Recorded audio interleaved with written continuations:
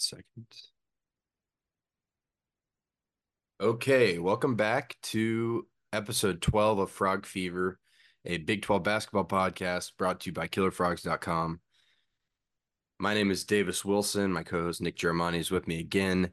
Nick, we got a good pod coming. We got a lot of Big 12 action as usual. There's not a week that goes by without some crazy Big 12 stuff. We've got two solid TCU wins, and we've got big TCU fan Austin Flanagan joining us later. But how you doing? You were at the Baylor game last night, so how you feeling? Yeah, I mean, this is probably my favorite pod yet. That Baylor game was one of the most crazy games I've ever got to experience. It was Mhm. just as chaotic, as thrilling as you can possibly get with a college sports game and a basketball game at that. And yeah, great interview with Austin coming up. We talk all things TCU, this season, years past, everything. So this is gonna be a good pod. Yeah.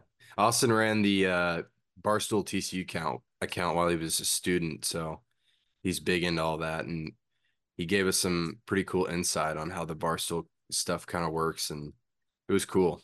So stay tuned, stick around for that. But for now, before we get into the TCU stuff, let's talk Big 12. It was another eventful week, like I said. It seems like we have eventful weeks every week.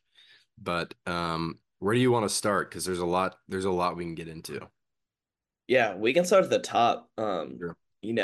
After what is it, 3 weeks now, 4 weeks now, of Big 12 play, there's only one team that's lying at the top, and it's Texas Tech, which Mhm. nobody projected from the start. They're 16-3 overall, 5-1 in conference, and they're coming off a win at Oklahoma, which they were underdogs in, and Oklahoma was the number 11 team AP wise.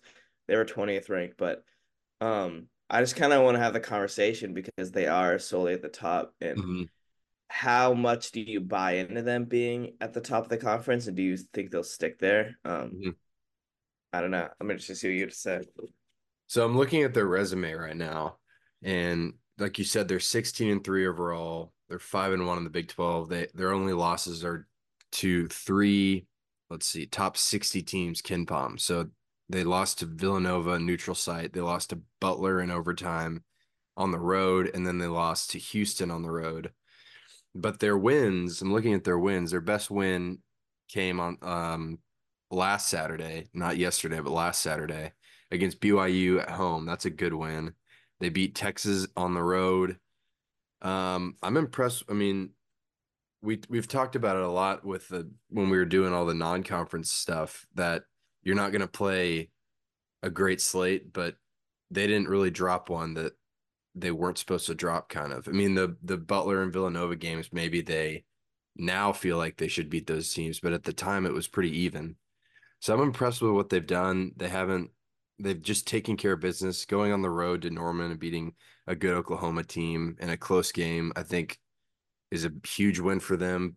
But yeah, what do you think? I love Grant McCasland. I think he's doing a really good job so far, and he's got him playing really well. Yeah, they might be the most impressive team based on their talent, and it's obviously McCaslin's first year coming from UNT, so props to him. It's been such a cool story. I still think Tech's like a fraud when you take a look at how actually good they are Mhm. compared to other Big 12 teams. Like they're not going to win the conference, in my opinion, and not they're still probably not that upper echelon of being, a top three team, but they're definitely a tournament team. They're definitely going to be safely in there with their resume so far. They're 26 in Ken Palm and 26 in net.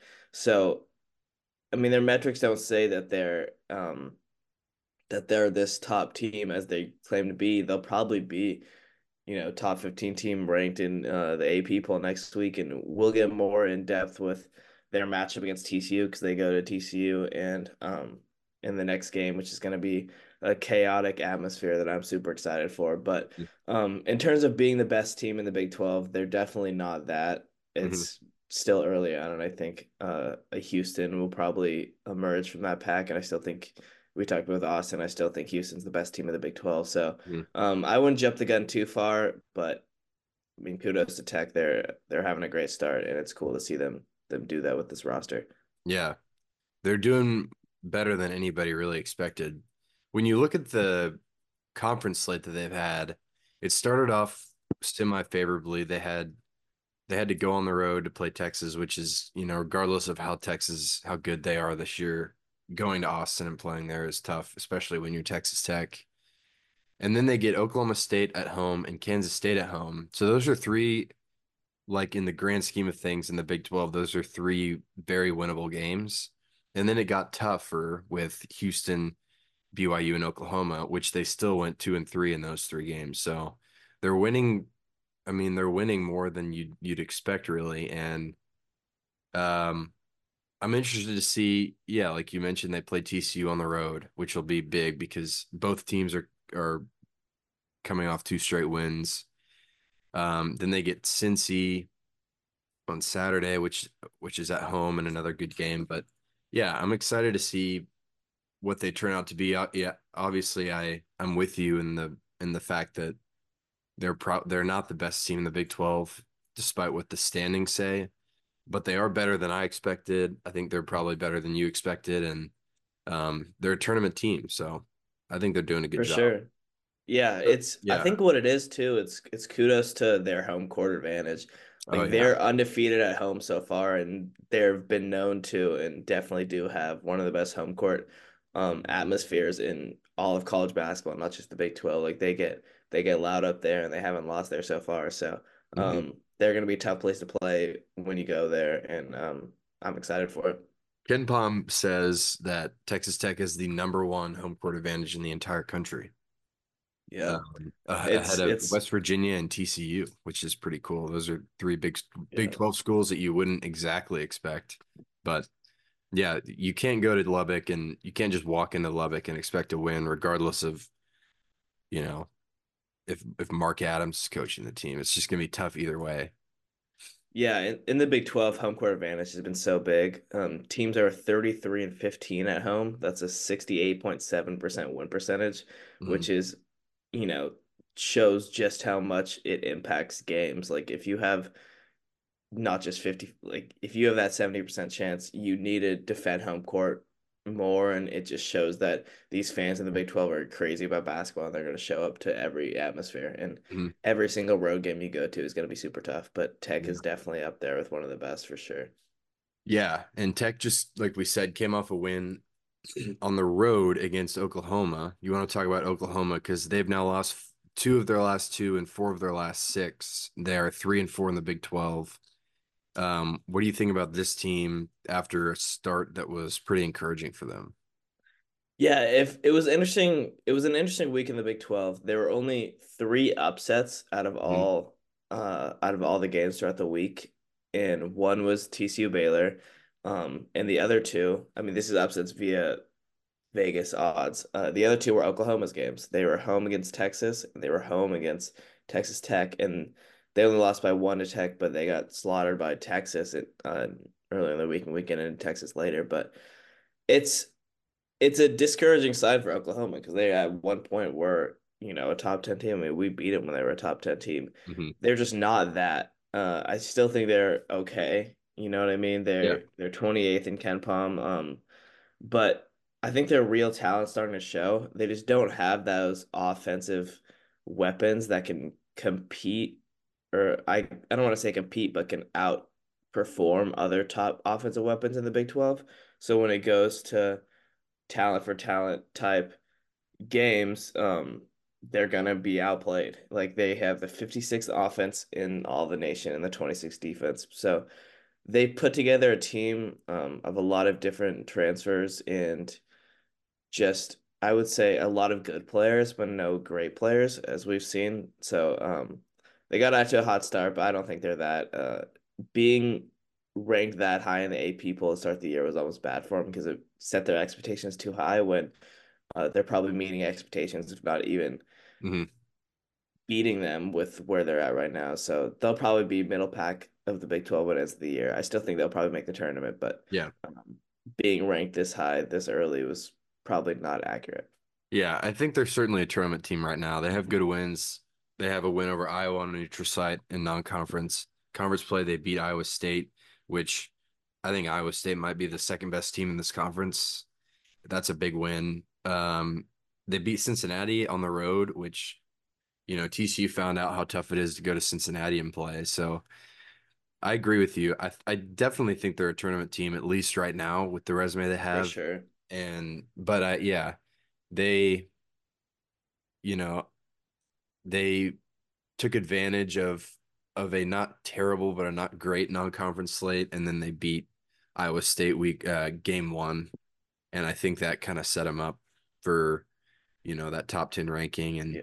it obviously came crashing down, but they're still a good team, and I'm really impressed with um, the job that Porter Moser's done. Really, with the you mentioned like the level of talent they have is not necessarily the best in the country or really even close to it, but they play well. And it's kind of just a bunch of pieces that fit together really nicely. So they've got Kansas State on the road and UCF on the road this week, which, like you just mentioned, with the home court advantage, regardless of who you're playing, going on the road is really difficult. And those are two teams. I mean, we can get into it, but Kansas State's coming off two losses, UCF's coming off one loss. So those are both teams that are going to want to get a win. And I'm interested to see how Oklahoma handles that slate of road games before they get to come home and play BYU. But they're an interesting team for sure.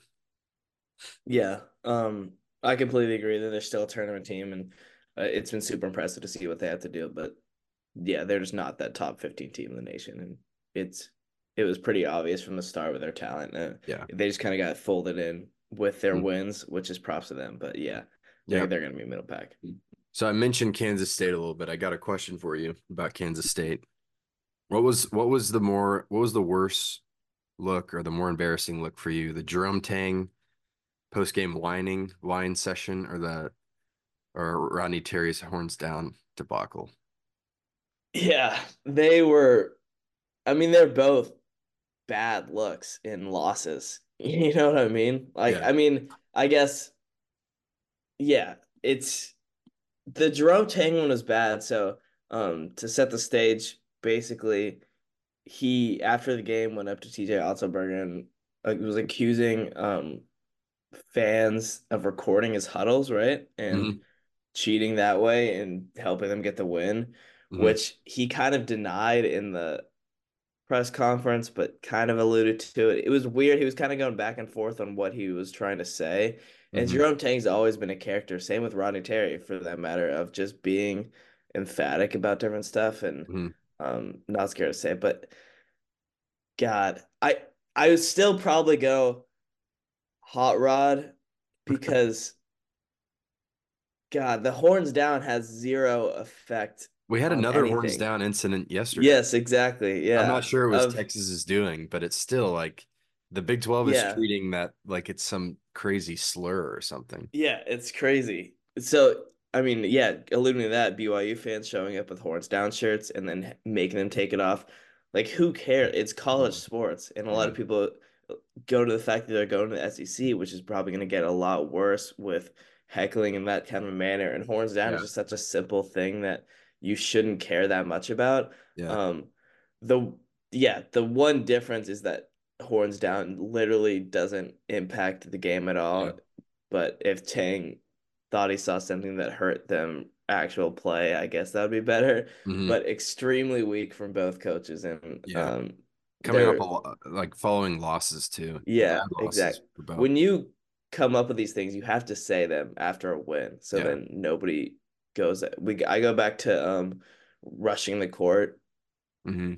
People complaining about that. It's always coaches who complain after, Yeah. um, they just lost a big game and they're rushing the court. Like you should bring up an issue that you have on a time where it doesn't look like you're acting out of emotion or anger. Like when Matt Painter was talking about how Rutgers is rushing the court, or Hmm. not Rutgers, Nebraska, and he Yeah. was like, oh, someone could get hurt. It's like you bring up these issues when you don't when they're not directly affecting you because you had a bad outcome. So Yeah. it's bad looks on Tang and Hot Rod. So God, they're both bad, but I would still probably say Hot Rod. Yeah.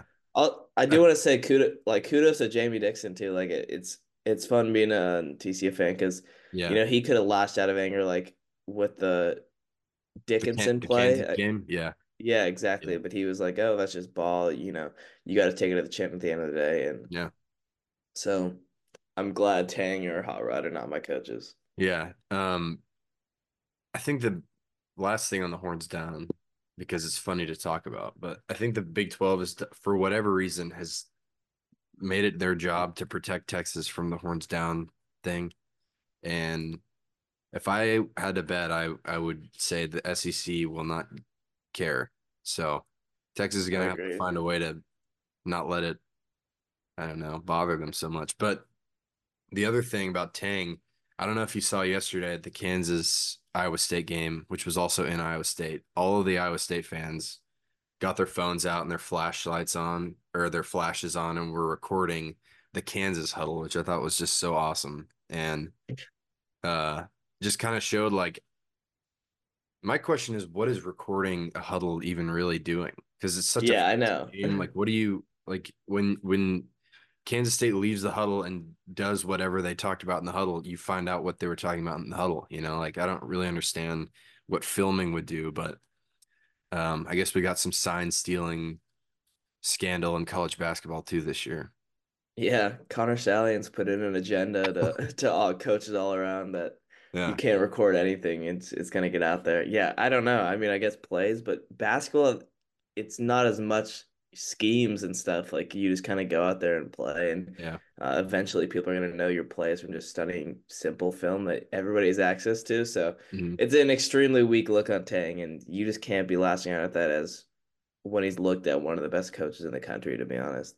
Yeah. I also loved how I love TJ Otzelberger, one of my favorite coaches, and I love how he handled it.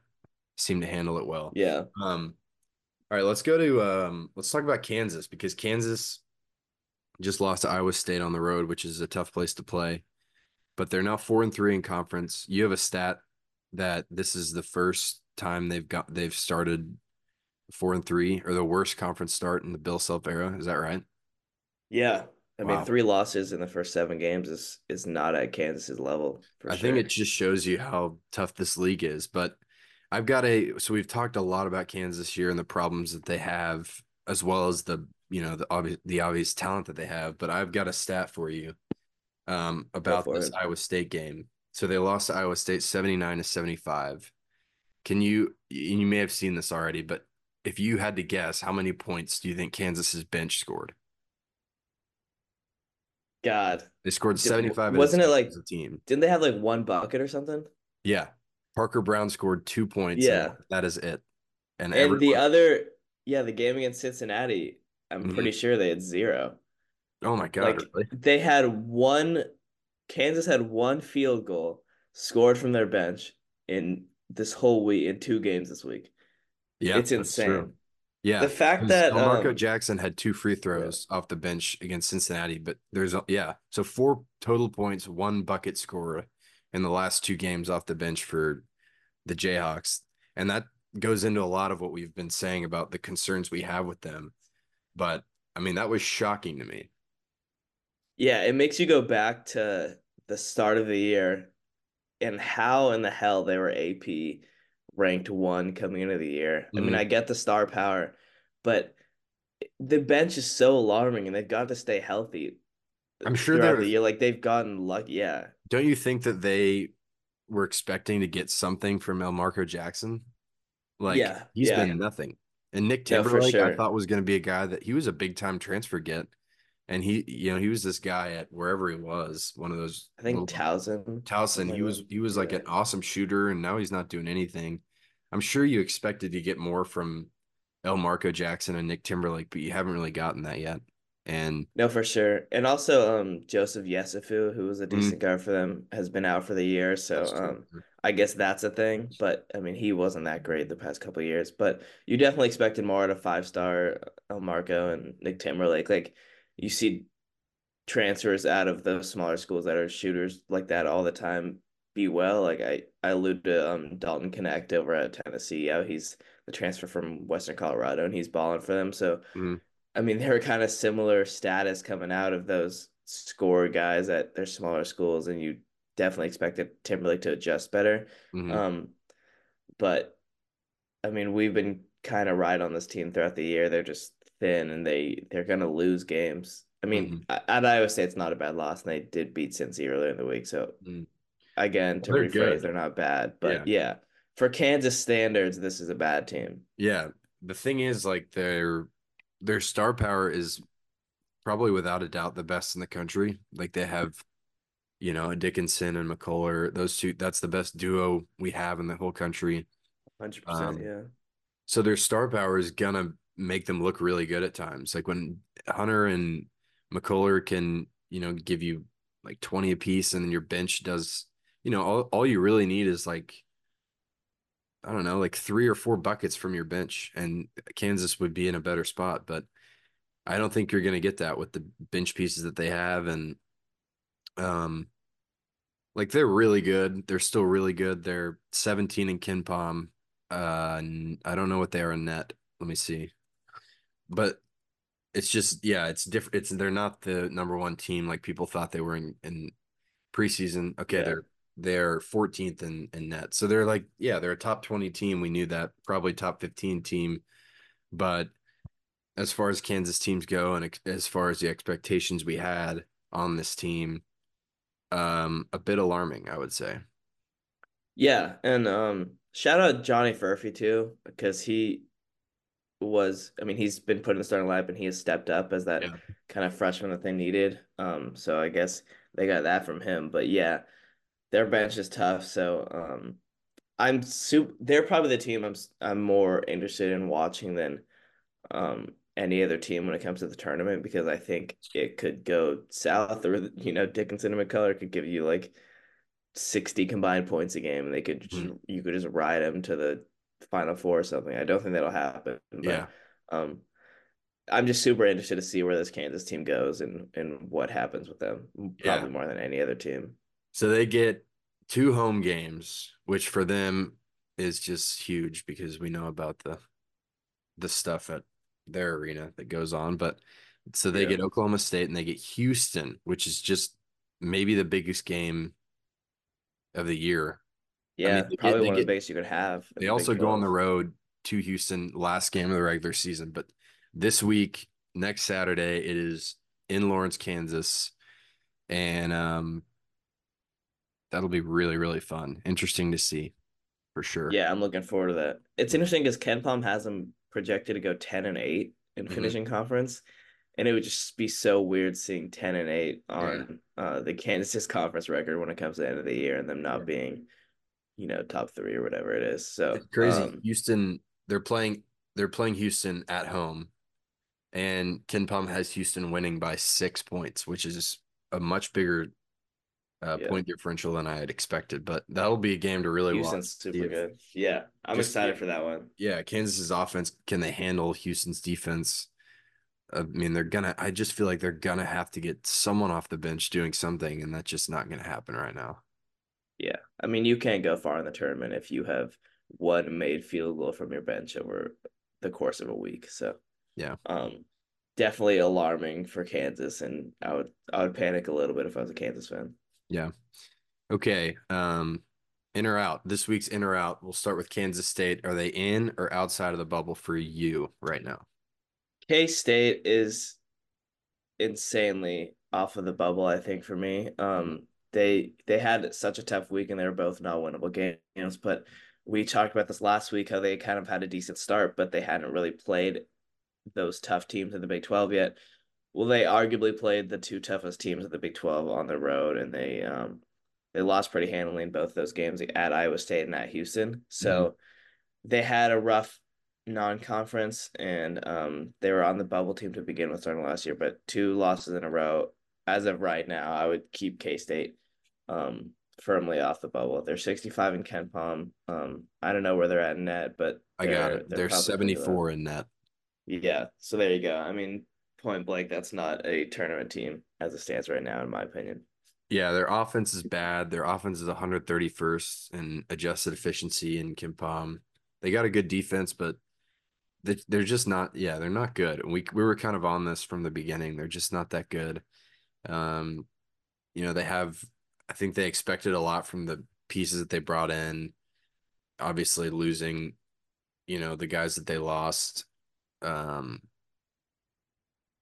you know, it's hard to lose your best two players on an Elite Eight team and then come back and expect Yeah. anything close to what you had. And it's clearly kind of a rebuilding year, and they're just not very good. Yeah. And now they're making a Ar fool out of themselves, calling out Iowa State fans. So yeah, exactly. And arguably three best players if you throw in Naquan yeah, yeah, in that take one too. team too. Hmm. But yeah, you wanted Tyler Perry to be more consistently better because he was one of the best transfers in the country and he can put up big numbers if he's on fire and Cam Carter's good. Like they have pieces that are talented that is gonna compete in the Big 12. And Hmm. Tang, we talked about he's still a really good coach Yeah. no matter his antics, I guess. But yeah, they're just not a tournament team right now. Hmm. Okay, I agree. We're both outside of the bubble with Kansas. What about Texas? Texas is one of those teams that keeps kind of they're like pinballing around. Yeah. They lose their opening Big 12 game to Texas Tech. They go on the road, beat Cincinnati on a buzzer beater, lose to West Virginia and UCF back to back, then beat Baylor and Oklahoma back to back, and then lose to BYU on the road yesterday. They're a weird team. They're 38 in Ken Palm, and they are, let me see, they are net. 42 in net. Okay, yeah, 42 in net. So they're right around the bubble. They're much closer to the bubble than Kansas State is, but um, I don't know. Baylor and Oklahoma were big wins for them, and if they could have, somehow managed to get BYU on the road, it, you know, they'd be, their resume would be set. But right now, I'd still go like right on the bubble, probably just outside of it. Yeah. I completely agree. I think it's super close. I mean, winning two out of three of home Baylor at Oklahoma, the way that they did, just dominating that game, and then Mm, losing it at BYU is such a tough place to play. And we talked about the horns down saga, which is going on there, so maybe yeah. that got in their heads. But Mm, no, I mean that's a successful three games for them, and they've definitely put themselves in a better position. But I still don't think they've done enough yet, and I just straight up don't think that they're that great of a team that they're gonna make the tournament. I would say they have mm, such a tough schedule coming up this week, and we'll preview the TCU game a little bit more. But they have Houston at home. They go to TCU, then they're at home against Iowa State, which are all mm. super tough teams. So I they'll probably drop some of those and yeah, they'll probably fall off the bubble even a little bit more. But Yeah. yeah, super close, but I still think they're out. The back-to-back losses to West Virginia and UCF are not going to look good on any resume. But the way they responded to that, they have Baylor, Oklahoma, BYU, two of those on the road, and they win two out of three of them, which is, I think, exactly what you kind of want. Obviously, you'd like to win three of three, but I think they bounced back well enough. But I still think they're just outside. But they do have, I mean, this week they have a great opportunity to get back on the bubble, or in it. You said Houston, TCU, Iowa State.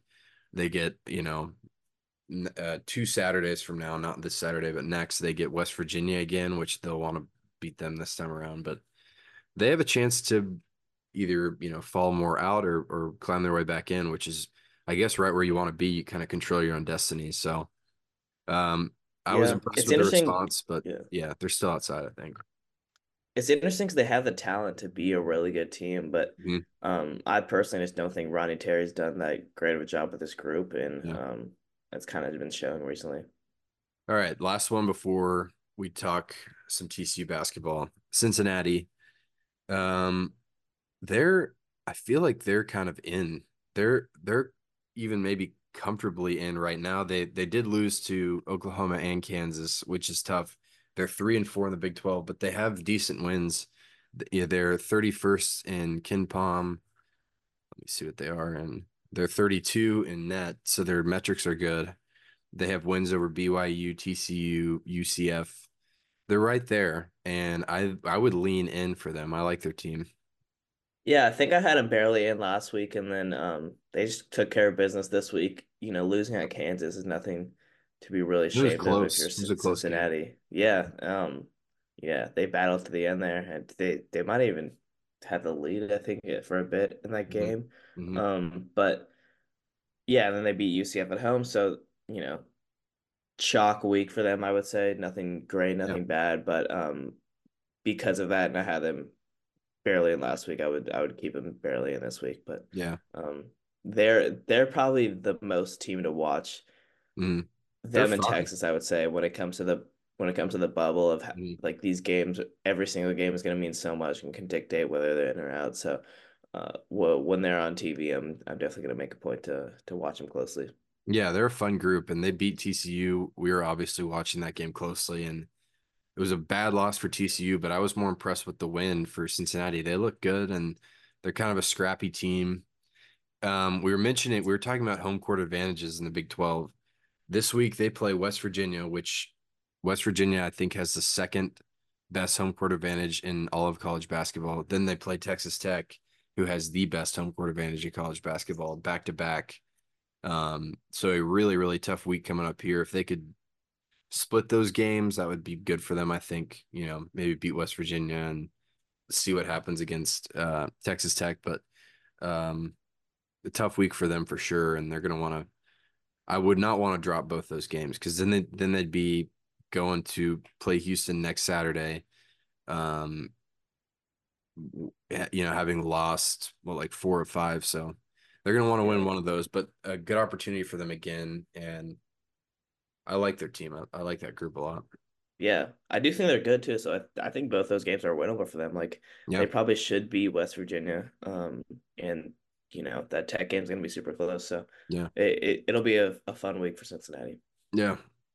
All right, let's um let's go ahead and take a quick break and come right back and do TCU basketball. Let's do it. All right, we're back. What a week it was, Nick. T and 2-0. The Frogs go 2-0. Kind of a roller coaster of a week. A weird game against Oklahoma State where it did not look good for a while, but they climbed out of it. And then a really fun game. I would say the game of the year for college basketball against Baylor yesterday.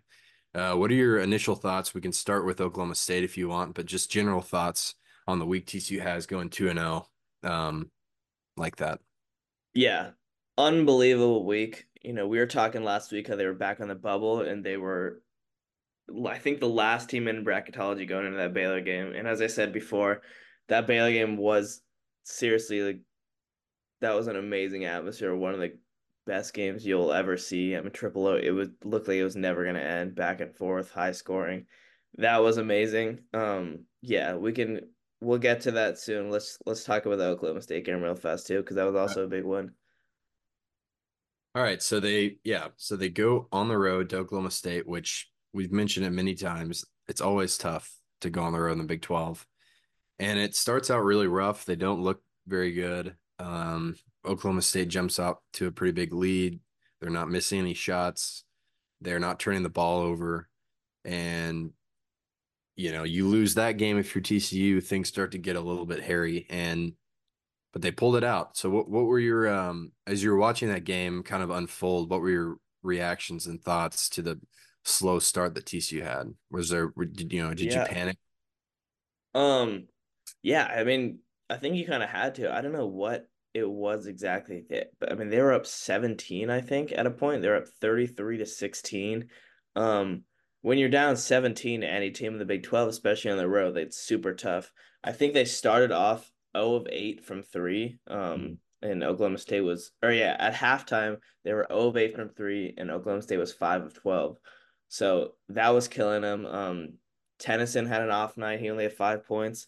But when they needed stops, they got him, they got going. There wasn't any turnovers in this game, which is funny because Iowa State, the Mhm. game they're coming off, was the complete opposite. They had 9 turnovers. Oklahoma State had 5.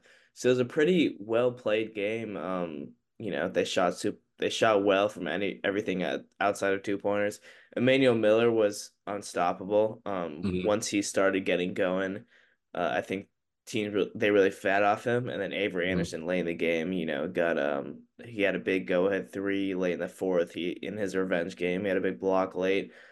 Micah Peavy was awesome in transition, just getting to the bucket, and they came together when they needed. And this is a game that you should win if you want to be a tournament team, because Oklahoma State has proven that they're one of the bottom feeders in the Big 12. So big props to this. When you get down that early, it's tough to battle back sometimes, but Mhm. it was massive. Xavier Cork was great off the bench too, I should add, Yeah, when they I was needed going to that. mention that. Yeah, that was his season high, I believe. He tied it. So that scoring off the bench from a big man, when our big men, especially our backups, have been weak for the most part of the year, him Mhm. stepping up and adding nine on perfect shooting was massive for us. So Mhm. great team win, and it was a great bounce back from the last two losses that we've had. Because if you lose three straight, I mean, you start to really panic and the Yeah. morale goes down for sure. So big time Yeah. win. Yeah, an interesting way to look at like the big man situation is so in this game against Oklahoma State, Ernest Udeh Jr. played 13 minutes, Cork played 14, so that's 27 total minutes for your center position essentially. You know, Mustafa played 2 minutes, but we'll exclude him for now. Just look at these two combined. Their combined stat line would be 9 points and 7 boards, which is like it doesn't work like that. You can't like combine players. But if you're thinking of it like as those two guys tag teaming your center position, 9 and 7 is a pretty good game. So I was pleased with Cork stepping up when Uday wasn't really. I mean, he took one shot, so it didn't it wasn't indicative of his offensive talent or anything. But Cork was 4-4, 9 points, like you said, season high, 2 blocks, and Uday had 7 boards and an assist. So you put those two lines together, you get 27 minutes out of those two guys, 9.7 boards and 2 blocks. So that's an interesting way to look at it when, they split time like that. Yeah, Jamie just usually rides with a hot hand, I think. And for the Mhm. most part, it's been Uday throughout the year. He's probably been the best of all three Yeah. big men for sure. Um, but also to note in this game, E-Man had his season high in rebounds in his first double-double of the year with 21 and 11. So Mhm. he was really big as playing that big man. Oklahoma State, we kind of had a small team, and Garrison for them got in foul trouble early, so they were kind of going smaller. And Eman matched that by being one of the bigger big men on the court. He played all 40 minutes in the game, which was massive for what they wanted to do by Mhm. allowing him to stay in there. So props to him for picking up that more big man role than he usually plays, and he was amazing. But yeah, Cork stepped up.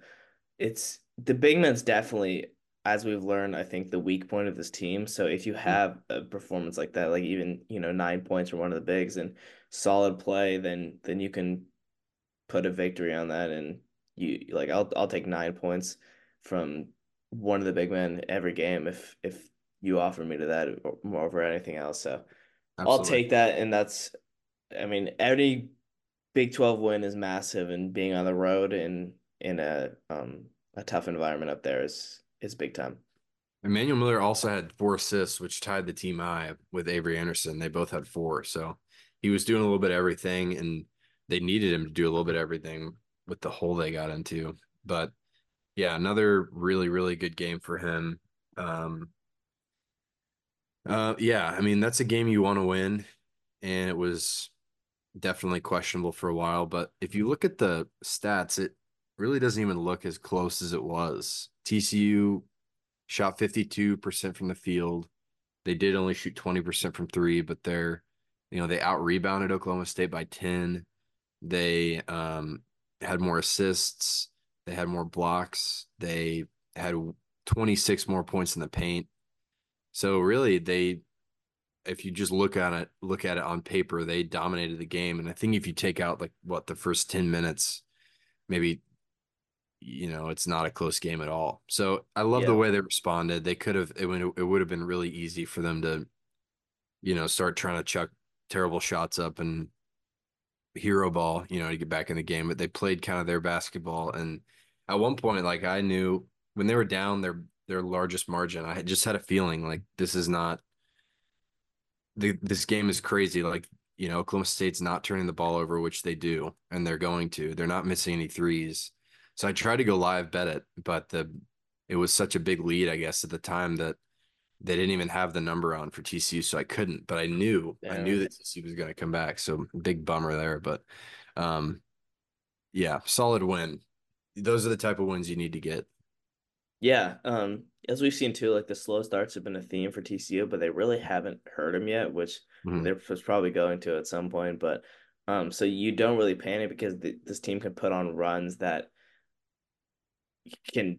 I mean, they put on some of the fastest runs in the country with how Yeah. fast they run and they get out quick. And another thing too that made the score look closer is that Oklahoma State shot free throws better than them. They got 6 more points from free throws and a pretty similar amount of attempts, which has been a theme for TCU too, as we've seen Mhm. over and over again with free throws. But yeah, good win. Start off slow, you bounce back quick. But if you're down, we can talk about the Baylor game. Yeah, let's talk Baylor. You were there, so you started off. How was it? How was I guess, just atmosphere of that game? Yeah, the atmosphere was impressive. Like it was pretty loud. It was packed from the start. Um, probably the biggest game for sure in Foster Pavilion so far, that their new arena. I know a lot of Mhm. people at home were complaining about the camera angles. The cameras were high up Golly, there. terrible, terrible. Yeah. I liked all the memes going on X about that, which is fun. But in terms of excitement, I mean, you got thrilling basketball for fifth, what is it, 55, 65 minutes. Mhm. Crazy, crazy, crazy game. Jameer Nelson, 30 points, game winner. Jacoby Walter at a buzzer beater and double OT. I don't even know where to start with this game because it's so back and forth. Like Ease Misi dropped 25 for them for Baylor. Ray J dropped 24. So much scoring. I mean, when you have a game that ends in 105, 102, it is insane. Like it was a massive one for TCU and just an all-time classic. You Mhm. knew, right as it was going on. So what were your thoughts about this game? My thoughts was my thoughts were that it was the best game of the year, one of the best college basketball games I've seen. It seems like every time Baylor and TC play, it's awesome. Like I can think of, the Desmond Bain game a couple years ago.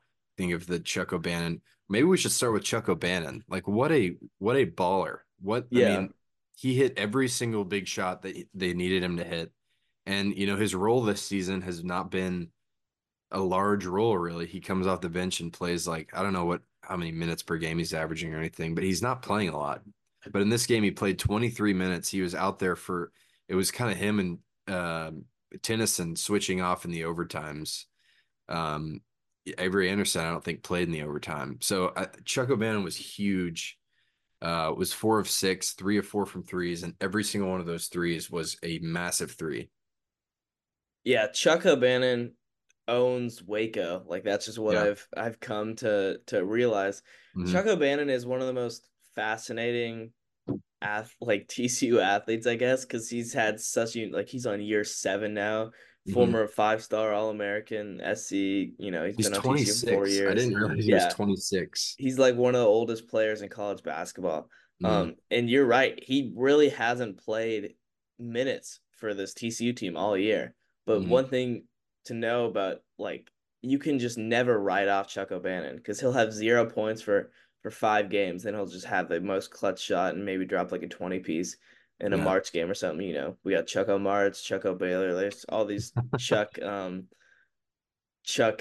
don't know, nicknames for him, but he's just an all-time TCU athlete that I think fans will not never forget because he shows up in big moments regardless of what he does on an every night basis. And just Hmm. just props to Chuck for being ready. And he hit, Yeah. I mean, he didn't miss, you know what I mean? Like Yeah. he He hit didn't. big three after big three after big three, and it was just it was awesome to watch from the start for sure.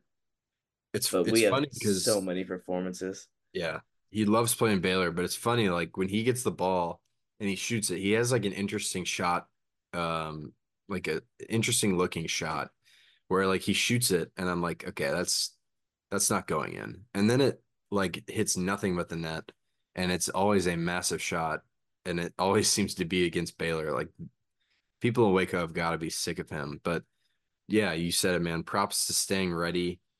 Like he did not have a big role leading into this game and just a huge breakout performance for him. another breakout performance, perhaps the biggest one we've seen at TCU is Jameer Nelson Jr. kind of returning to form. Like at Delaware, he was a scorer. Like he was the guy. His career high is 39. I checked yesterday. He scored 39. He scored 30 once at Delaware. Like he's a scorer. And yesterday he displayed that. He was 11 of 18, 7 of 8 from the free throw line, 1 of 3 from 3, had 30 points, 4 steals, 2 assists. Like just what a game for him. Yeah. I mean, he's been off recently too, which has been Yeah. fascinating to watch because he lost his starting spot. He hasn't played more than 26 minutes coming in, and he hasn't dropped more than 13 points in the past, like, God, since It was he hasn't dropped more February, than the last time 13 he scored points. February. Yeah, well, against Old Dominion in the Hawaii tournament.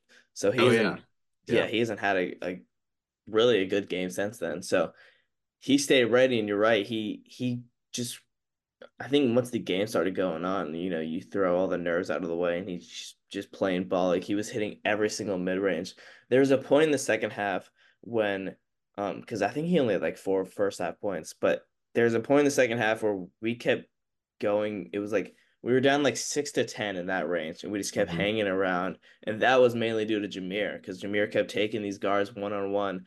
And we talked about the Baylor guard play being some of the best in the nation. He kept taking him one on one and just hitting these mid-range shots and getting to the bucket.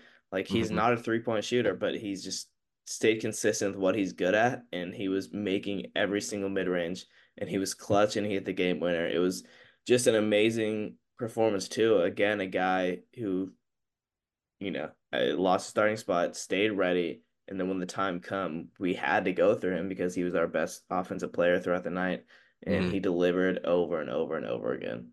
Yeah. Against Oklahoma State, he played 16 minutes and scored 3 points. Against Baylor, he scored 42. I mean, he played 42 minutes and scored 30 points. So just a crazy, um, you have both ends of the spectrum with him in 1 week. And I'm curious what you think. Like, for me, at least, even with this performance, I like him coming off the bench. I think that's something they need, like just kind of like a fire, like I don't know, a firework off the bench would be huge for them. And he's not going to do that every game, but I bet it's safe to say he's, as confident as he's been all season right now. And I think bringing off the bench is the play still. For sure. I like that. I mean, the only Yeah. reason he got that many minutes in that first position is because Avery Anderson had 4 fouls and Trey Tennyson had 4 fouls. Yeah. So your two starting guards who actually weren't even playing bad. Like Avery had 6 points, 5 assists before he was on foul trouble. And Trey Tennyson was keeping us in the game at the start. He had 15 on 4 threes. Like he was the first guy to really be a catalyst in the offense to keep us from having that a real slow start. Um, so he was just kind of thrust in that position automatically because he needed to be. And he showed to the coaching staff that, he was the number one option at Delaware, being one of the best scorers in the nation. Hmm. And he just kind of got back to his roots of just playing loosely, playing his game, getting to his spots. He was even 7 of 8 from the line, hitting clutch free throws. He was massive, and you can't say enough about what he Yeah, meant to this win, and for like sure. one of the best TCU basketball performances there is, to be honest. Yeah. Yeah. Another guy who had a big game, which, he's always having big games, but Emmanuel Miller had 21 points. I think he had 5 rebounds, 2 assists, but he played 53 of the 55 possible minutes. Like what a warrior that guy is. Just Yeah. huge. 53 minutes and 0 fouls. That's Like that wild. is an And everyone unreal else in the starting stat. lineup had 4 fouls each, and he was the only Yeah. one. Yeah. And Eman never gets in foul trouble, which is Yeah. massive because you want him to play as many minutes as possible because he is your best player. And he's Mm-hmm. just super dependable. He was played 53 minutes and he gets in the post game presser and has as much energy as there is, talking about how much he loves the school and how much he loves his guys. But in terms of on the basketball court, 21 points again. And I loved how aggressive he was. he wasn't shying away from anybody. They'd run pick plays and he'd get a switch and he'd just call for the ball and kind of post them up and hit a little baby hook. And he was hitting all, he didn't even shoot a three, but he was finishing all his layups. He was being super aggressive and he just plays as hard as anybody. Um, yeah, again, 21 points from E-Man. He does it night in and night out. And he's just unreal. I don't know what more to say about what he Yeah. means to this team and how much they depend on him to be that go-to guy. Yeah. He's played 93 minutes this week. That's just insane. That's Yeah. an insane amount of minutes. And Yeah. I he mean, he's scored in 20, amazing he's shape. averaging Like, yeah. 21 a game in those two games. So yeah, he's such a beast, really. Yeah, he's insane. The last guy I want to highlight too from individual performance is Micah. 18 Yeah. points, was finishing Yeah. well. He hit like as much missed free throws as we can talk about, which I think is kind of overrated. I mean, they shot 71%. It wasn't that bad. I saw a lot of fan things about how Yeah. bad free throw was, but it really wasn't as bad as it looked, I would say. Micah had two clutch. I think in triple overtime. I don't know. All the overtimes get get They all blended in. mixed Yeah. up. Yeah, exactly. But in terms of getting the turnovers, getting out of transition, it really wasn't that big of a turnover game as well. I mean, when you have a triple overtime game that TCU at 13 and Baylor at 17, there wasn't a crazy amount. But Mm. Mike was getting out in transition. He was getting big steals. And look, when he dunks in turn, like he's so built well. And as a defender, going on all these top tier guards, like making Jacoby have a rough night. He was on Jalen Bridges a little bit. Mm. He is Emmanuel Miller talked about it in the game. He's one of the best defenders in the country, and that Absolutely. just proves night in and night out. And when he can give you 18 on the offensive end, I mean that's so much more than what even you need out of him.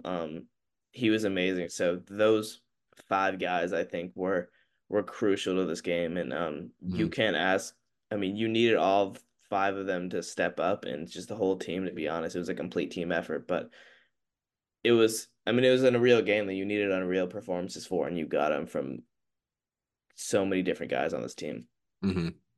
Yeah. If we had to, bring this team back down to earth a little bit, the problem that they've had is big man, and they struggled again with big man. Missy had Yeah. 25, 9 rebounds. He was 10 of 14. He played a really good game. He missed that one, like essentially give me a layup to, I think, take the Yeah. lead or tie it up or something. But he was awesome. I mean, that's still a problem. Big guys are, um, taking advantage of the weakness that TCU has and defending them. What do you think? Like, is that just something they're gonna have to deal with, or what adjustments do you see that can be made? Yeah, well, one thing what that was big about that game is that all they kept doing was a simple pick and roll with Ray J. Dennis and Mhm. Emisi for the most part. Like Scott Drew knew how to attack these big men and covering that like we were getting confused in the pick and roll. Like Uday was getting confused. X Esam. I mean, they didn't play that much. Uday played 28 minutes, but yeah, we were getting confused and we just kept losing Missy down low. Ray J kept finding him. I mean, they both played amazing games, so kudos to them. But you're gonna need to have better big man play. I think Uday was good at times. He had a big block late and Yeah, he had some huge crucial block. Yeah, rebounds. Yeah, he was definitely the best of the big man, but you're if teams can figure out a way to exploit you in a simple pick and roll, and that's going to be an issue for this team.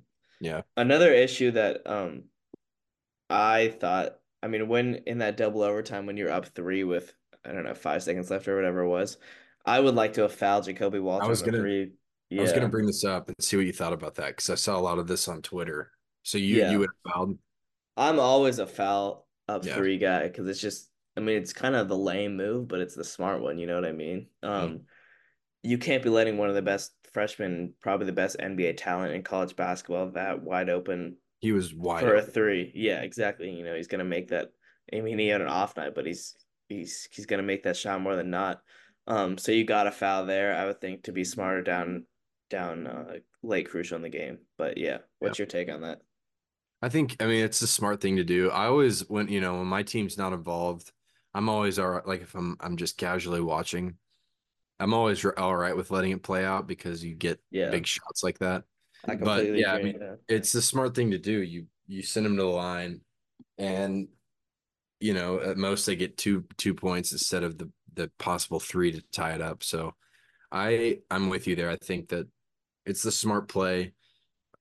Thankfully, it didn't end up hurting TCU, but I wonder if if we see a situation like that again, Jamie will tell him to foul. It'll be interesting to see. Um, Yeah, they adjust it it, all. yeah. It's because when you're watching neutral, you just want to see crazy stuff happen, Hmm. and you got all the crazy stuff in this game. But Yeah. when it's your team, yeah, it's the lame move. It's boring. It's smart and it helps you win games. So I would like to Hmm. see that moving forward as well. Hmm. Um, yeah. So we talked about how good of a game it was, how good this conference is. I saw a stat on the broadcast. It was like 40% of all the Big 12 games this year have been decided by 5 points or fewer. It's just crazy.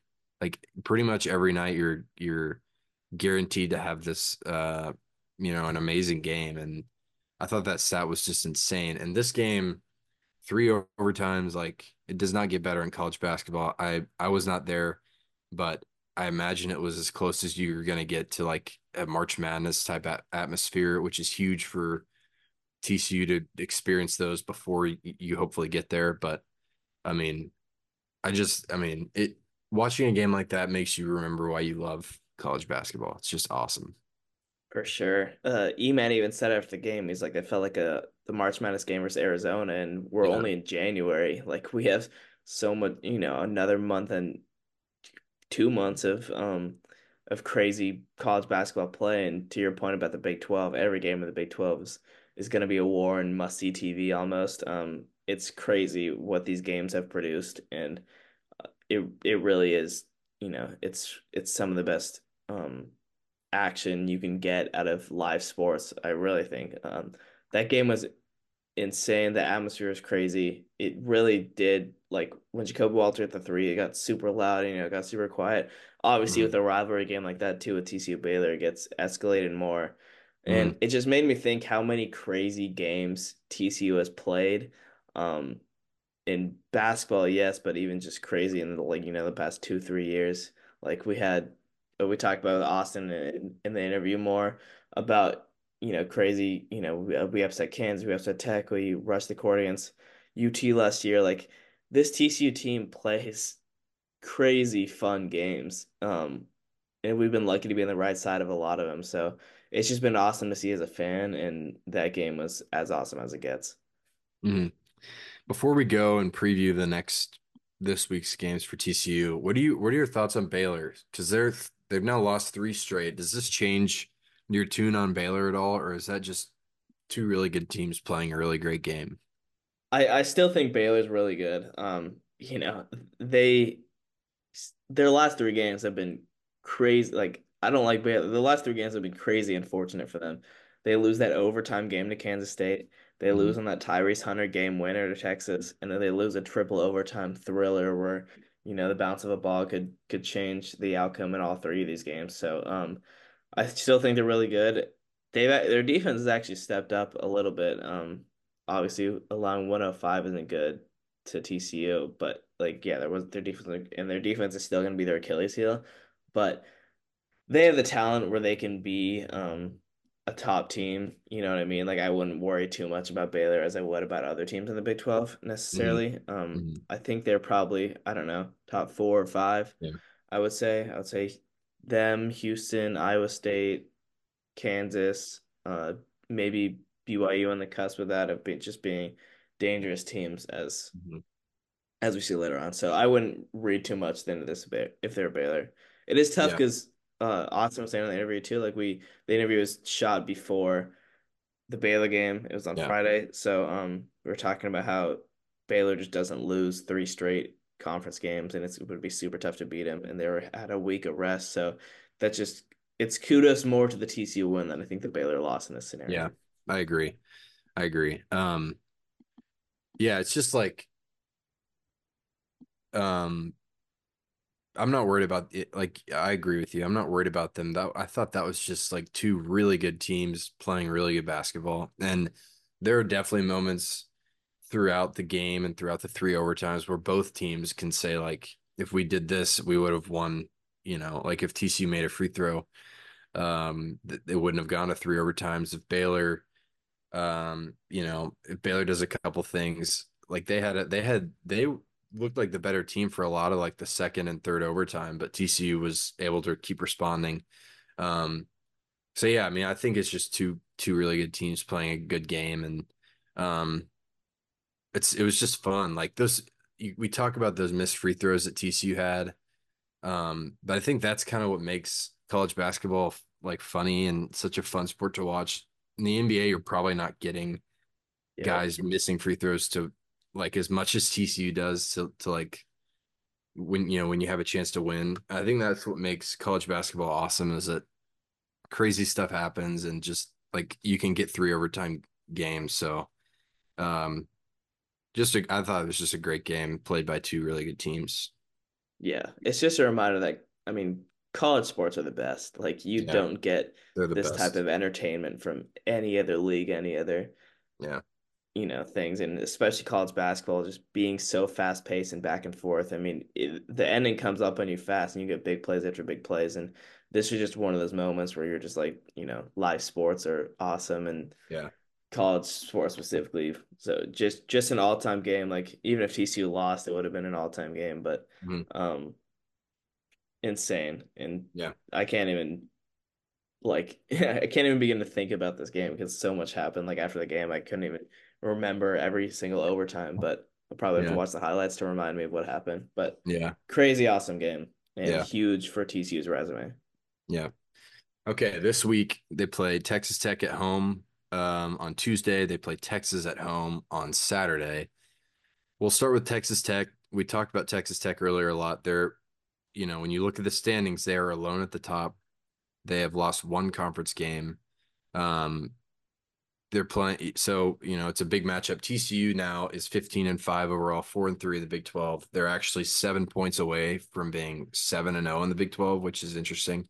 Um, I'm excited for this game though. Like when these two teams play in any sport, it's usually fun.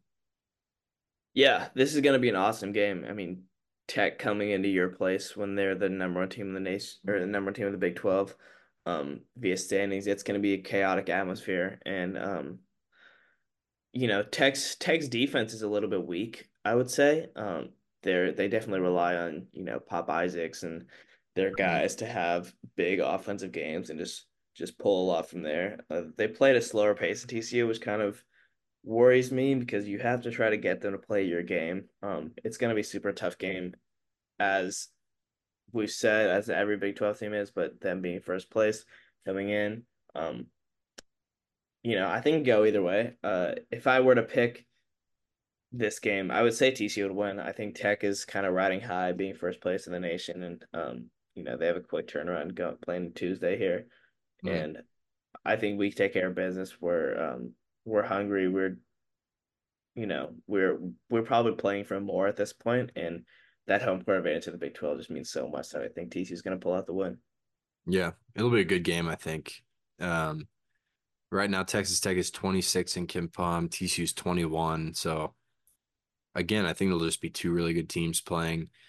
Hopefully, it doesn't go to four overtimes, so Emmanuel Miller can maybe get a couple minutes of rest. But Yeah, I wonder at some point, like after a week you had for TCU, does fatigue play a factor in a game like this? Like I wonder yeah. what the practice schedule is today. Like today's Sunday for we're recording Sunday, and then tomorrow Monday before your Tuesday game. I wonder if because like guys like Emmanuel Miller played almost 100 minutes, if there's a difference in how you prepare. I'm curious to see if fatigue at all plays a factor in this week's games. No, it definitely could. I mean, no one's used to playing triple overtime games, and E-Man Mhm. specifically, as you noted, 53 minutes. I mean, Jameer played 42. Guys aren't used to that. Hopefully 2 days rest is enough, but you're right. That's a great point to add another factor into this game for sure. Yeah. Yeah. Okay, let's go. Let's talk Texas next before we make our official predictions. What do you think about this Texas team? You get them at home. This is actually, if I remember correctly, they're retiring Kenrich Williams' number against Texas on Yes, they Saturday, are. which will be Yeah. really cool. Um, so I'm sure it'll be a good atmosphere. A lot of people will be there. It'll be Texas' last time. playing TCU as a Big 12 school, I guess, at TCU. So, I mean, maybe you do like a home and home with them down the road. Actually, we talked about that with Austin. Maybe you play that at Dickies, but Yeah. I don't know. What do you think about this game? I'm sure, people are going to want to be there to see Texas off, I'm sure. Yeah, I'm super excited for this game. Getting Texas at home on a Saturday, in February.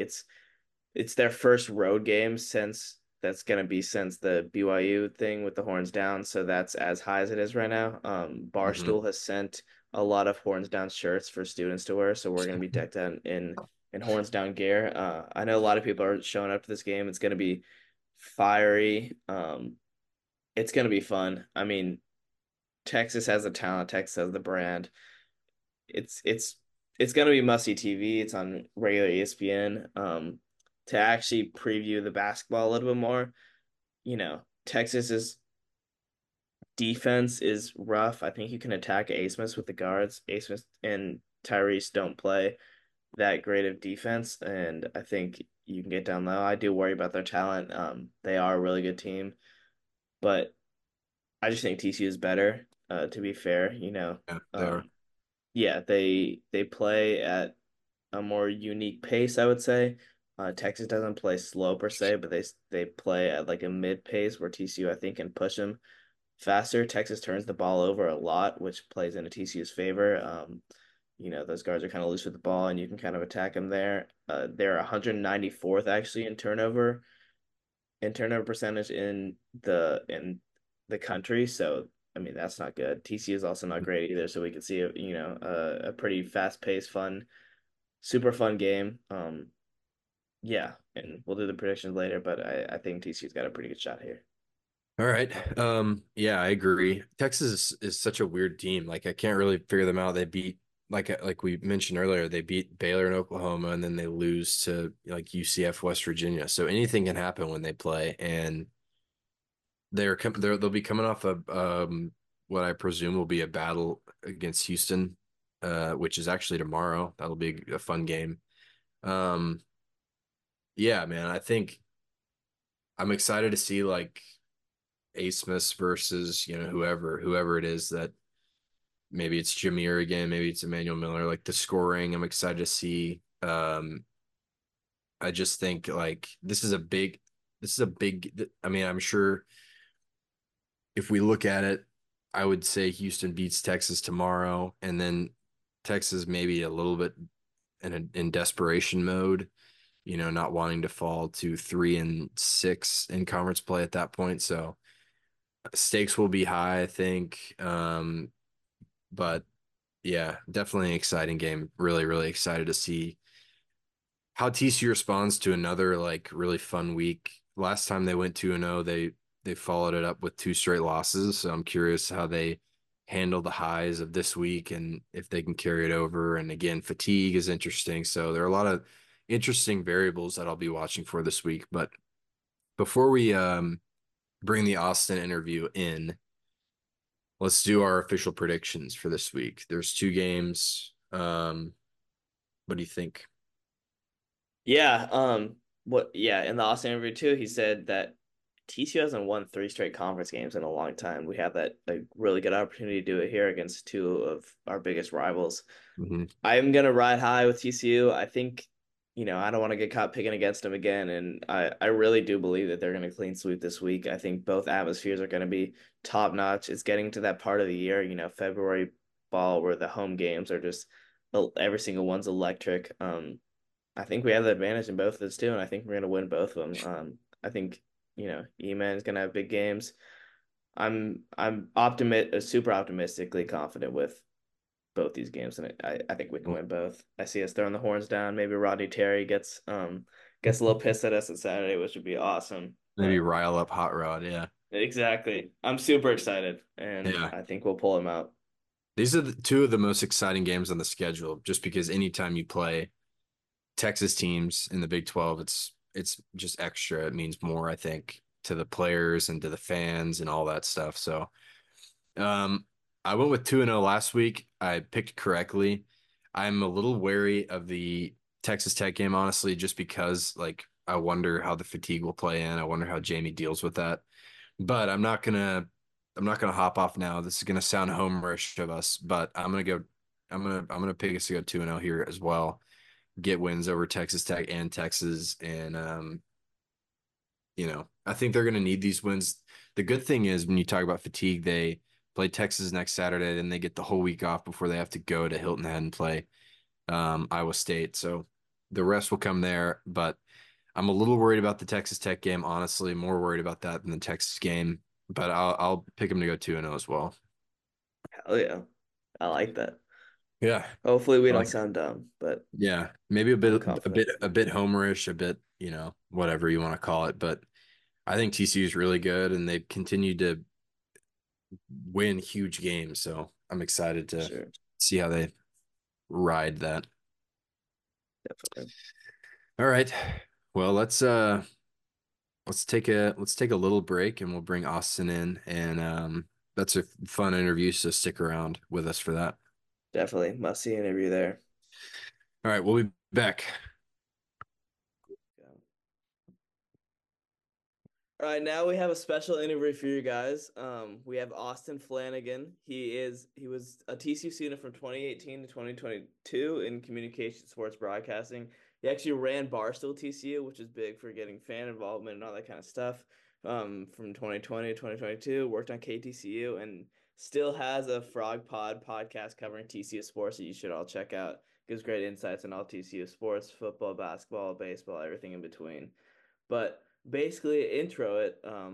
We're here to talk about Frog Hoops, and what's your thoughts on the team so far this season? So far this season, I've seen a team that's really slowly grown into itself.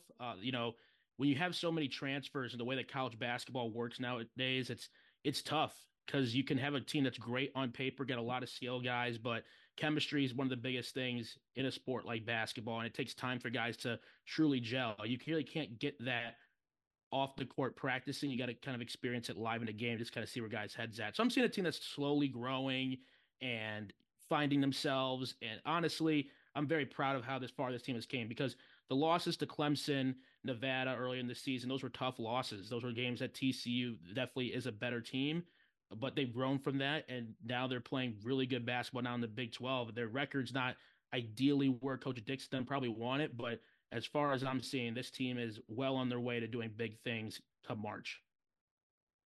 Austin, you mentioned the record. Right now, TCU sits at 14-5 overall, 3-3 in the Big 12. So I'm curious, what do they have to do going forward, the rest of the Big 12 slate? What do they have to do to earn a bid and get into the March Madness NCAA tournament? What do you think? So I think to get into the tournament, you're going to need, sitting at 14-5 now, I would say five more conference wins will probably put you in a pretty good spot, keep in that bubble, going to conference tournaments. Then you got to win one in Kansas City. I think kind of regardless, unless TCU goes on a historic stretch, the rest of the way, they're going to need to win one in Kansas City. And I don't know if you guys have looked at that bracket yet. Just the format of it, it's going to be rough. I mean, it is Yeah, going to be tough. I was talking with my Frog Pod co-host Alan Taylor, and the goal I think that TCU should have this year, it should always be to win the conference. That's as tough as that is. I think that the way this program is ran, we should be aspiring for that every year. But seeing where the season is now, how everything's rolling out, you got to aim for a top four spot in the Big 12 because that gets you a double bye, which we've never had before in the Big 12. If you get that double bye, it makes your life so much easier and also it guarantees you a spot in the NCAA tournament. If you're top four in the Big 12, the best basketball conference in the country and potentially the best basketball conference in the history of the sport, that will be more than enough to get you into the NCAAs. But you get five more wins in conference. In another way, you can just say protect home court and don't lose games you're not supposed to. I mean, Houston was the last time, I believe, barring injury, that we will see TCU as an underdog at home. We dropped one against Iowa State, and the rest of the home slate's not easy. I mean, it's the Big 12, so you got to find a way to defend home court. You got some really fun home games left. You got Tech coming up this week. You got UT next Saturday. That's going to be an amazing environment. The last time Horns coming here, you still got to play Baylor at home. You still got many opportunities to really bolster your resume, but you got to protect home court. That's where it all starts if the Frogs are very serious about getting in the tournament and having a good seeding. Yeah, and there's been so much parity, not in just all of college basketball this year, but in the Big 12 specifically. Like we've seen, you can make your argument for Houston or Kansas or Baylor, all these different teams. Where do you see the Big 12 lining up right now, and who's the best team out there? That's a tough question. Right now, number one team in the conference is Texas Tech. As I look over the standings, which is really funny. Grant McCaslin's a great coach coming over Yeah, from UNT.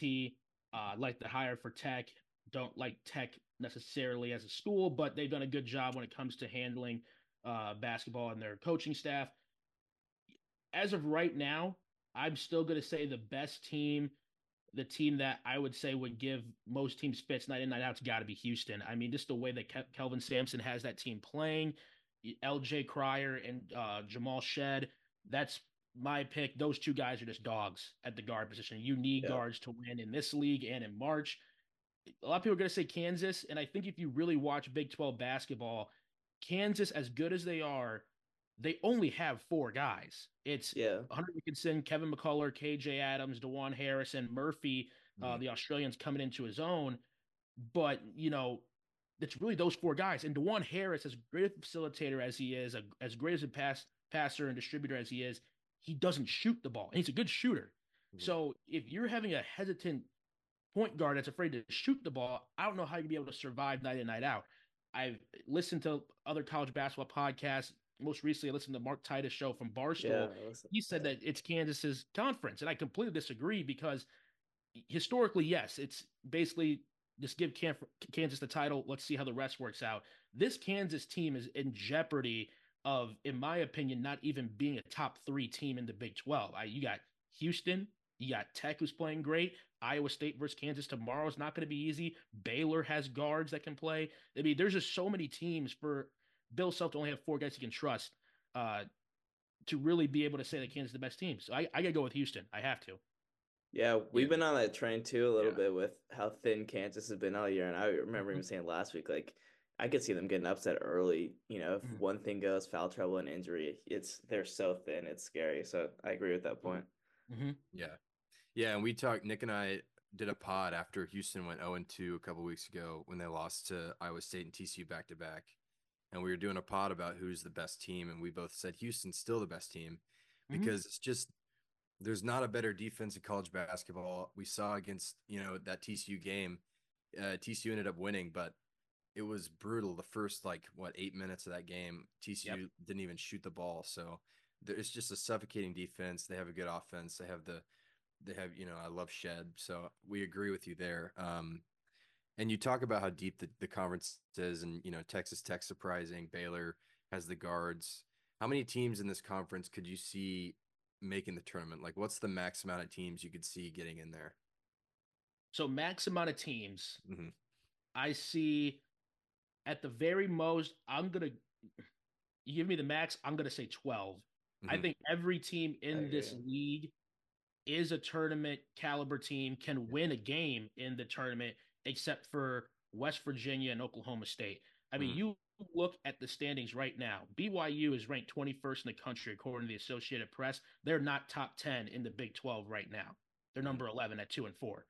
Cincinnati, we know how good they can be. TCU saw that firsthand. That's a tournament team, in my opinion. That's 12 teams right there. That's the top 12 in the Big 12, like right there. Cincinnati goes and plays in any other power conference, maybe outside the Big East, and they're top four.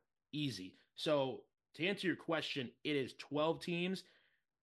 And I mean, West Virginia, they've had their own issues. And Oklahoma State, if they lose this weekend to West Virginia, I do believe their coach, Mike Boynton, will be getting fired. And they have some interim options there too. So I mean, that'd be historic levels if that were able to be pulled off. The Big 12 getting 12 out of 14 teams in the NCAA tournament. Hmm. Yeah, that's absurd. And there's so much talent in this conference too with, Dickinson, McCullough, Shed, all the guards there just around the clock. But we were had a take the other day that we think Emmanuel Miller could be a top three player in this conference, beside Dickinson and McCullough from Kansas. Where do you see Emmanuel Miller ranking like Big 12 players, and how much of a jump have you seen from years past that's encouraging to Frog fans? So I mean, like you said, the Big 12 has so many guys. I mean, you saying E-Man's three is not a bad take at all. I mean, you just look around the conference. You got Max Asmus out of Texas. He's a guard he's been filling up since the past 3 years. Back in Oral Roberts, Houston, LJ Cryer, who basically doesn't miss when his feet are set. Jamal Shed, I think, is one of the best pure point guards in the country. Iowa State, Taman Lipsey Yeah, is great. I mean, I almost have to tear it off with the Big 12 just yeah, because it's like, there's the top of the line, which is like your Hunter Dickinsons and Jamal Sheds of the world, and then Kevin McCullough, and then you have the second tier where it's like the guys who if you aren't careful, they're going to drop 20 on you and change the game completely. And that's where I think yeah, E-Man falls. He's in that second tier kind of a Big 12 players on a consistent basis. Now, obviously, E-Man's best day, he's one of the best players in the country. So I put that him in that second tier just because sometimes the consistency's not there. Hmm. Um, but it has been better. And that goes to the question of how he's improved over the years. I remember when E-Man first got there, people forget Emmanuel Miller was at A&M, was averaging yeah. double digits, and he Hmm. was top five in the SEC in field goal percentage. So this guy's been playing for a long time at a very high level. Where I think he's grown the most is his leadership and his ability to be comfortable guiding a team. I think the past 2 years with Mike Miles, as great as Mike Miles was for this program, there was too many times where everyone was just like, let Mike Miles do his thing. How many games did we see Mike Miles truly take over when no one else was able to do anything? Hmm. Baylor last year on the road was the one that comes to mind right away. The Oklahoma game in 2022. So that kind of, I think, hurt the team in some aspects because if Mike wasn't on and no one else was going, there was no one else to lead. And Mike, to me, was not the verbal leader that E-Man is. And with E-Man become that leader, being able to communicate leadership effectively to the rest of the team, I think that's helped this team a lot and get to the point where they're at now. And I believe that's going to continue growing. It's going to pay major dividends come March. Hmm. Yeah, we had Colin Post on this show too, and we were asking about E-Man as well. And he was saying that he was the best leader that he has covered at TCU, which is Yes. a bold take because you had Duggan and all these football and baseball, so much Oh, success recently. But okay. He's bringing in all sports. I yeah, mean, yeah. I mean, to say from what he's covered, I would believe that too. If I had to say who Collins covered best leader, I would agree with that take. that's huge props for E-Man. Hmm. Yeah, That's big. And that's big. he's a great guy too, and he loves TCU. As you guys can see, his interaction with not just the student body, but just the fan base and the donors and everyone. It's very, very authentic. When we went out there, Barstool for March Madness, my senior year, I just remember getting on the plane. He was so happy. He, shook everyone's hand, gave everyone a high five. He was just, his energy is contagious. And I think that Yeah. finally has brought its way to the forefront of the team in a way of leadership and, confidence that's, going from him all the way down to the last guy in the rotation. So he's a truly an asset to TCU, and he's really proud to be a Horned Frog. Yeah, so going back a little bit before E-Man, before even Jamie Dixon, Mike Miles, Desmond Bain, all those guys, TCU's basketball program was not good. Mm-mm. And now we're in a spot where it's consistently, I mean, it's consistently a contending, I don't want to say contending, but close to a contending team in the Big Mm-hmm. 12.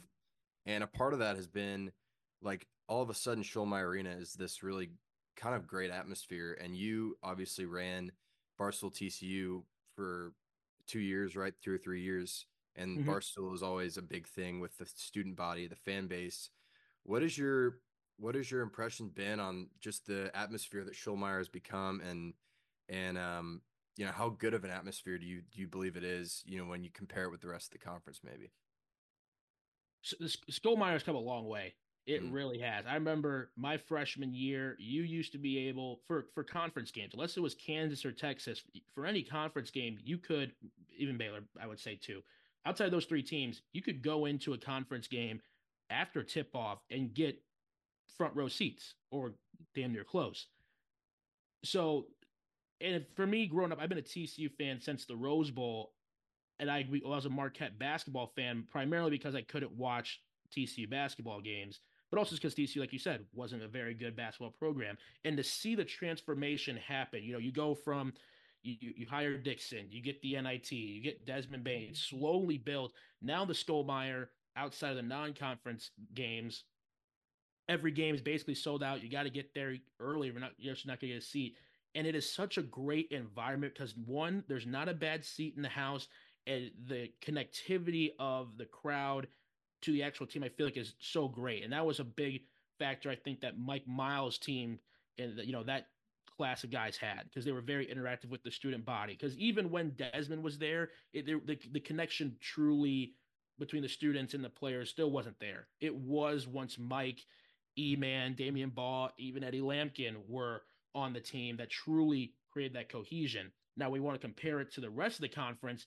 That's a tough ask because you got, Texas Tech, a great Mm-hmm. environment. We know what Kansas is. We know what Hilton Coliseum up in Ames is like. Kansas Mm-hmm. State, the Octagon of Doom.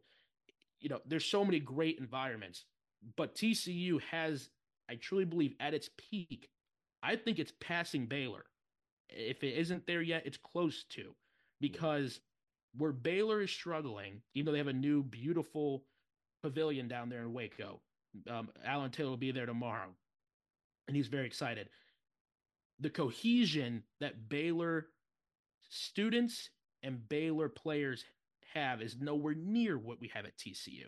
And that's a huge factor because Baylor, as we know, it's a top 10 program right now, I would say, in the country. Scott Drew's definitely a top 10 coach, and they were struggling with attendance.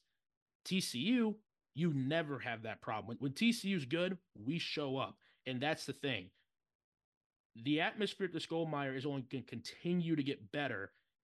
And people say, oh, we need to change the layout. We need to have the students closer. We need to expand the Skullmeyer. Keep the Skullmeyer as it is. It's a great Yeah. venue. It's a great experience for everyone that comes in there. And truthfully, if we're getting to the point where TCU needs to consider expanding the Skullmeyer, we'll just go to Dickies. That's always been my take. Yeah. I don't know if we want to do that for conference games, but maybe now in the future, Texas is leaving. If we want to do a kind of like a home and home thing with Texas going forward, and TCU's having that kind of draw, we'll play the games at Dickies, which is another great venue, by the way. Love Dickies Arena. Um, so that's where I'm going with that. That's a long answer for how good I think the Skullmeyer is, but truly it's an underrated environment in college basketball, and I think we'll see slowly throughout this season and definitely in the future. It's a tough place to play, and it's a great experience for all who get to attend. Mm-hmm. Yeah, and speaking about the trajectory of the program for TCU, like Jamie Dixon's put together a top 15 class, and he's been able to raid the portal to have some of the top portal classes in the past 3, 4 years that have Mhm. made them that good. How do you see them lining up with these other Big 12 programs, especially the new Big 12, with how they're ranking amongst others? So the new Big 12 is going to be, I mean, this year, as great as it's been, going forward, it's going to be even crazier. I mean, Texas and Oklahoma right now, sitting where they're on the conference, they leave, you will lose some things there. The rivalries of Red River will be gone, and then Oklahoma State Bedlam's going to be gone. You have those intricacies, Texas versus Texas Tech, so on and so forth. But you're adding Arizona, you're adding Colorado, who is slowly starting to invest more in their basketball program, and you're also bringing Utah, who will be with rival BYU. And if BYU and Mark Pope are doing well in the basketball court, the people out in Salt Lake City are not going to take that lightly. They're also going to up their game. Mm-hmm. And then you got Arizona State, who has a Hurley brother at the helm. I don't know how much longer he will be there, but you add in every single school in the Big 12 will have basketball as a priority. There's going to be no schools that do not take it seriously, which is great for the conference. Mm-hmm.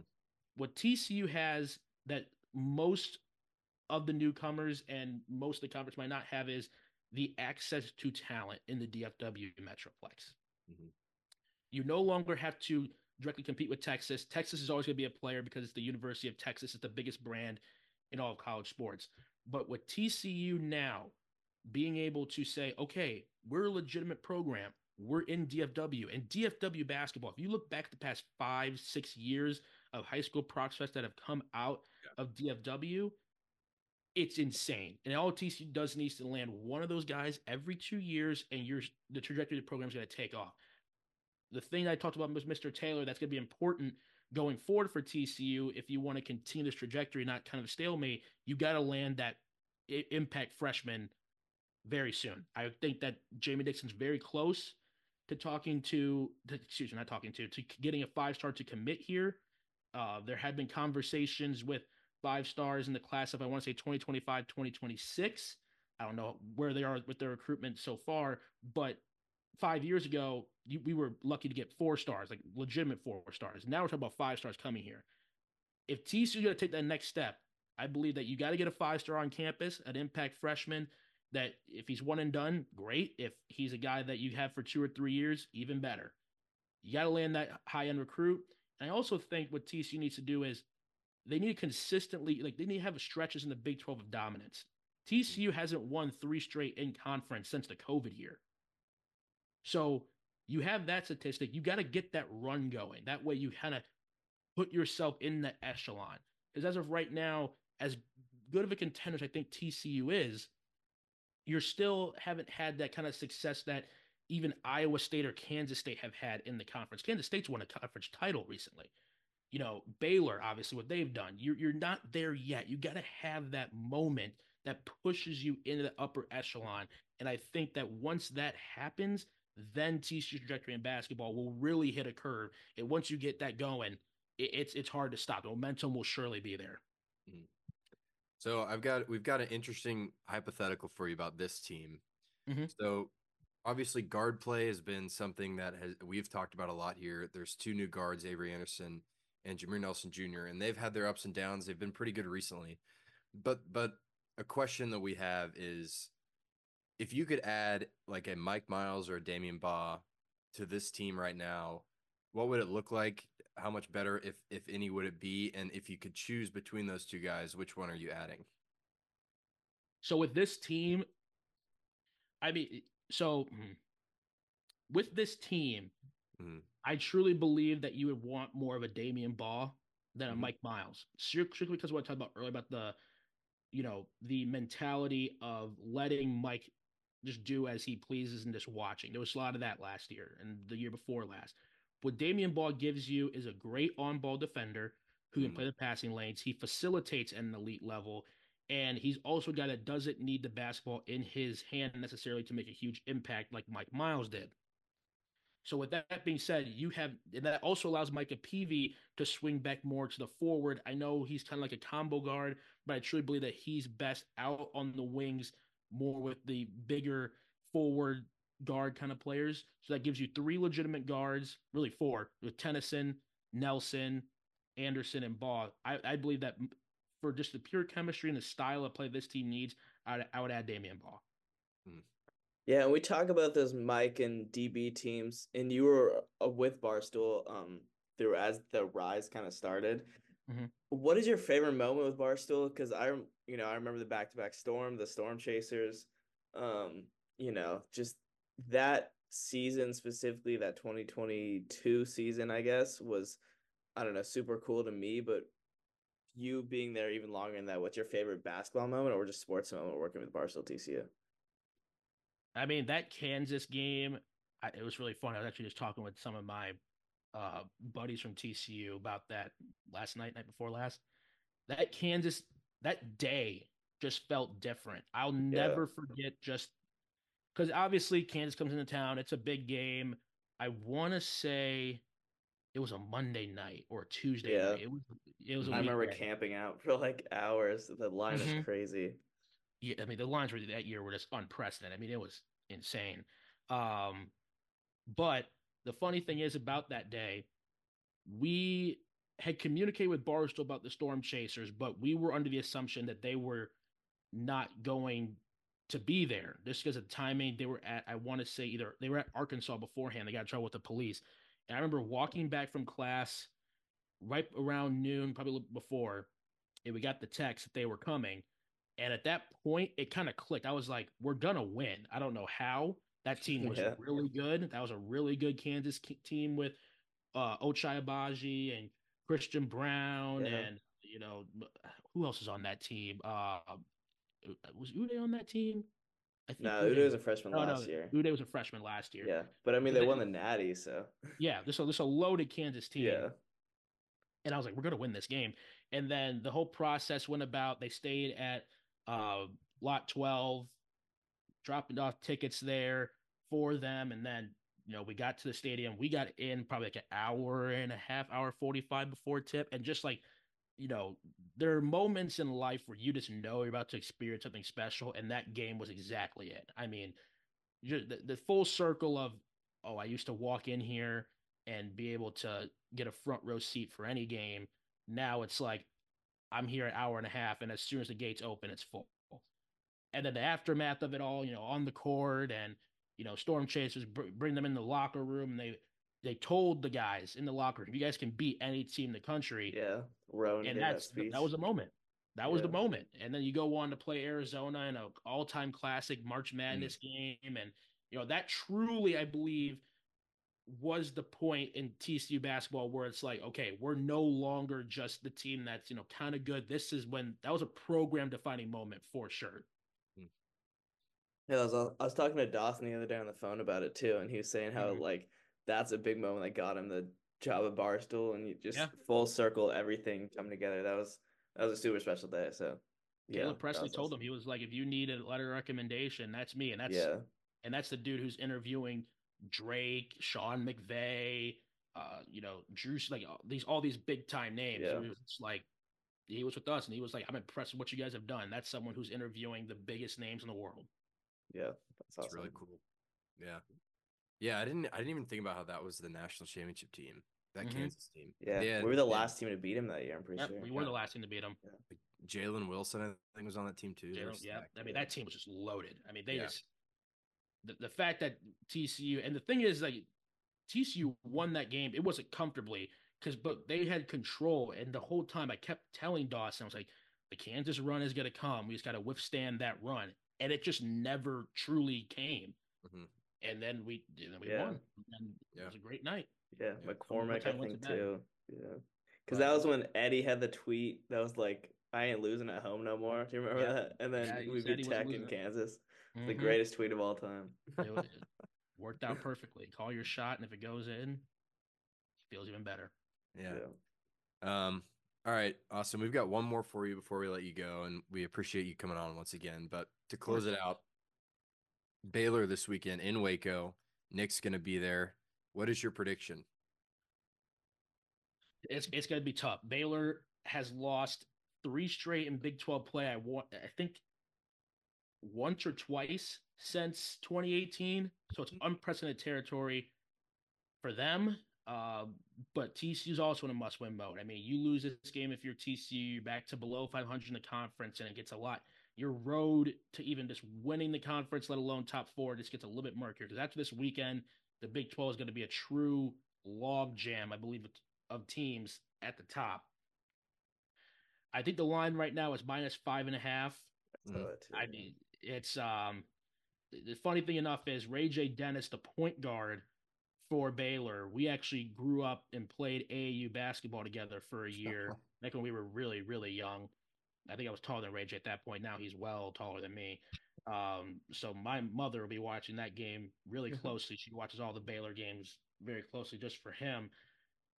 If you're TCU, you got to turn them over. Ray J does turn the ball over at a lot higher rate. I think Scott Drew likes to, but he can make a lot of plays that kind of offset that. You got to pressure, and they have an elite offense. Jacoby Walters is, I think, a top three freshman Mhm. in the nation right yeah, now, and he's playing like it. I mean, they're deep, and they play very well, and they're very disciplined. So TCU cannot turn the ball like they did against Iowa State. If you limit the turnovers, I just think that naturally, based off how Baylor plays and how our defense and their offense kind of match up, you'll do well overall, but you just cannot turn the ball over. My prediction is going to be whoever wins the turnover battle is going to win the game Mhm. overall. And if you're TCU, you just got to make your shots up on the outside. If you're going to get your inside looks, but you got to make your shots because Baylor is going to force you to score a lot of points if you're going to beat them. And so I think TCU can win this game. I'm going to predict them to win the game, but it's going to be close and it's going to be tough. Baylor's going to light it up. the Baylor run is just as real as the Kansas run nowadays. You got to Mhm. withstand that one. And if you can withstand that and play a good, clean 40 minutes, not 38, not 39, but 40 minutes, Mhm. you have a very, very good chance of coming out of Waco with the win. And TCU won last year at Waco thanks to Chuck O'Bannon. Yeah. Mhm. You're going to need guys like Chuck and other guys coming off the bench to have really good performances if you're going to go into the pavilion and give them their first loss ever. Awesome. Well, thanks for coming on. This has been awesome. It was great to finally get a chance to talk to you. And Yes, of course, guys. Anytime. Let me know. You guys are doing a great job. I really appreciate you guys thinking of me and having me on. yeah, Yeah. appreciate Yeah. it. Yeah. We'd All love right. to have you back on at some point later on if you're down. Of course, just reach out to me. I mean, I'm usually, working from home on Friday, so it's pretty nice. Sweet.